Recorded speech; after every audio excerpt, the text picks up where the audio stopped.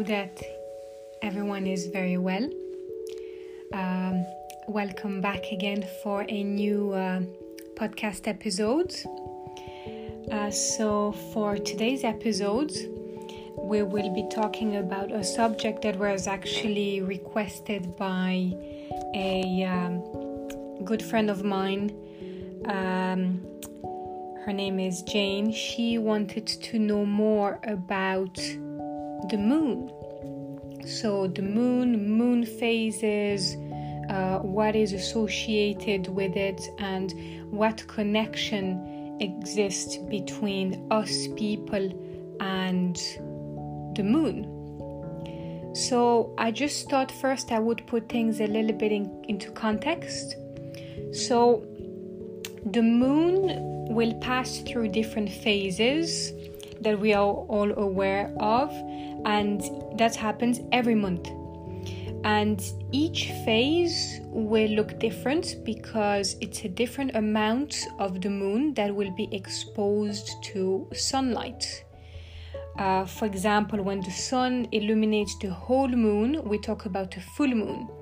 And when it's a quarter moon, that means that it's only the right side of the moon that is being illuminated by the sun. So what happens there is that, to put everything into context, for those of you that don't know why is there such a big thing about the moon, why people seem to be so obsessed at the moment in astrology and everything. Well, the moon has always been an important part of the solar system, and there is a lot of science behind how there is actual gravitational force from the moon, which can affect the tides of the earth, and it's also believed to have some impacts on animals and also humans, so us. Because if the moon can control the seas and the water, then, why could it not have any impact on people? Which is a fair question to ask, to be fair. Well, that's why there has always been, through history, from the beginning of times, you always had a connection between the sun and the moon. And what does that mean? It means that you have lunar cycles throughout the month, and each will have a particular meaning for you. You'll have a period to relax, refresh, start again. That's how the moon circle works. So there is eight phases associated with the moon, for those of you that are not too familiar with it. So let's go through the different phases and let's see what is it that you might want to know about it. Because some people, I've heard a lot of my customers that would tell me that, I feel a bit different when it's a full moon or when it's a new moon. I can feel my inner energy feels a bit different than usual. And it is true. Some people might feel a bit more, a bit more stressed. Some people feel very sleepy. Some people feel that when there's a full moon, they have a burst of energy. And why is that? Well, it's literally what we just said. It's the fact that it has that very strong energy. And it can vary from person to person, really. Some people might sleep very easily, whereas other people might find it so difficult to actually fall asleep when there's a full moon. I don't know. It's just the way it is. So if we were to go through the 8 phases, just to give you a bit of an explanation and see how does that resonate with you, because I know a lot of my customers and people from our community actually like to follow the moon cycles to work with their crystals, or to do specific types of rituals. It's becoming more and more common. So let's start with the first one, which is the new moon. So the new moon is the period where you will notice that the moon looks completely dark.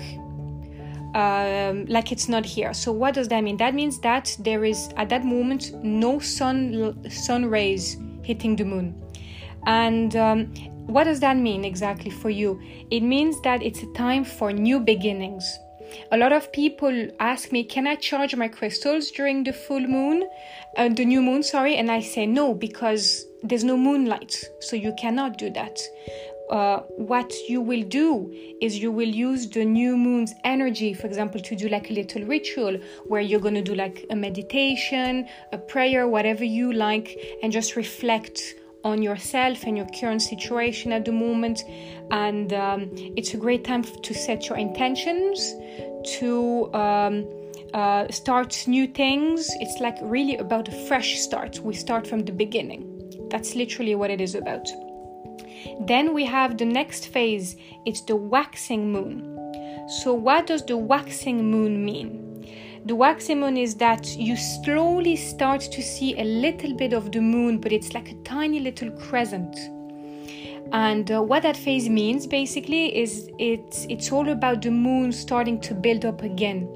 So what you do is you will really focus in that period on self-assurance, self-confidence. You're going to start to plan things around that period. It's about reconstructing everything. Then we have the first quarter. So the first quarter is when the first half of the moon starts to show up. So it's a time usually associated with the idea of reflecting on yourself, taking a little break, celebrate what you have achieved, if there is anything that you have achieved. It's also about getting you ready for the big full moon. So you really pause, you self-reflect, and that's really what it's all about. Now then we have the waxing gibbous. So the waxing gibbous is going to be like when the moon is very close to being full, but it's just that tiny little crescent of black that's left. So what does that mean? That means that it's a really good time for really starting to take action. You want to start getting ready because the full moon is so close. You want to start to prepare your goals and actions, and you want to make sure that you're being very mindful and preparing for the big thing. Next one is the full moon. And the full moon is when you can do your full moon ritual, charge your crystals, manifest, do some inner work. It's really the powerful time of the month. And it's all about, like really, for example, a lot of people do tarot cards pulling in that period because it's a good time for, to prepare to manifest your dreams, your goals, everything you want to achieve. So really, the full moon is when you can do all this work. The full moon and the full moon only. I wouldn't recommend doing, for example, charging your crystals outside of the full moon. I wouldn't see the point because that's where the energy is at its strongest, if it makes sense. Then you have the waning gibbous moon. I know the name's a little bit funny, but that's what it is. That's when you slowly start to see that the moon is not completely full anymore. It's starting to lose a little bit of its fullness. So that's the moment where you can really start to do like an assessment of your situation, evaluate what you have achieved so far since what you have manifested during the full moon. You can do like a little review about everything, and it's just after a few days that usually happens, after a couple of days after the full moon. That's what you can do. Just readjust if there is a need, readjust your intentions and your goals for the rest of the month. That's really what it is about.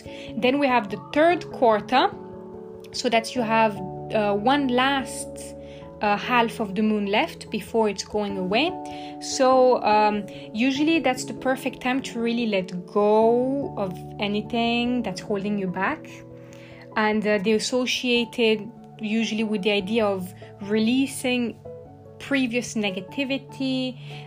Cleansing is the time to really work on getting rid of what you don't need any longer.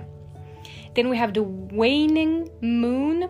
So it's just a tiny little bit of the moon left before it goes away, really. So then you can see that as an ideal period where you can work on compassion, self-kindness. Usually people will talk about the idea of taking a deep breath and surrender to whatever has happened. That would be really the idea. So yeah, that would be kind of it. I think that it's very interesting how each phase connects with a different mindset, and it makes a lot of sense because that's how you want to go through life as well. You need a phase where you want to get rid of everything, and then you have that other phase when you want to start to build up, prepare yourself, set goals. Where would we be if we wouldn't have that? So I think it's very interesting. And what I love as well a lot about the moon and the idea behind the lunar cycles is that there is quite a nice connection with the idea of the lunar energy and femininity, because the feminine cycle also is about the same time frame, and it has that idea of destruction that leads to creation, so getting rid, letting go, to then creating again. So it's very powerful. I feel it's very interesting, and it was something that has been used and looked at for so long. You'd be surprised, Romans used to look at the moon to do predictions. Astrologers were predicting, they were so important in the society. They used to predict to the big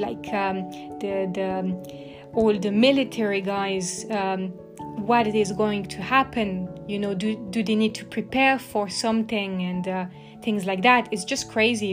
And I think it's nice, the idea of trying to reflect a little bit back on all these things, because some parts of it actually make sense. So that would be kind of it. I think we've covered the main parts. I don't want to go any deeper in this because to be honest, it's not my key area, but I do find it absolutely interesting, crazy interesting. It's so good. If you happen to be someone that has a lot of knowledge in moon and moon cycles, let me know, because that would be super interesting to do a follow-up. And I hope that you enjoyed that and that you've learned something. And thank you so much for watching, and I'll talk to you soon, and I'll see you again for another episode on the Jewels and Gems podcast.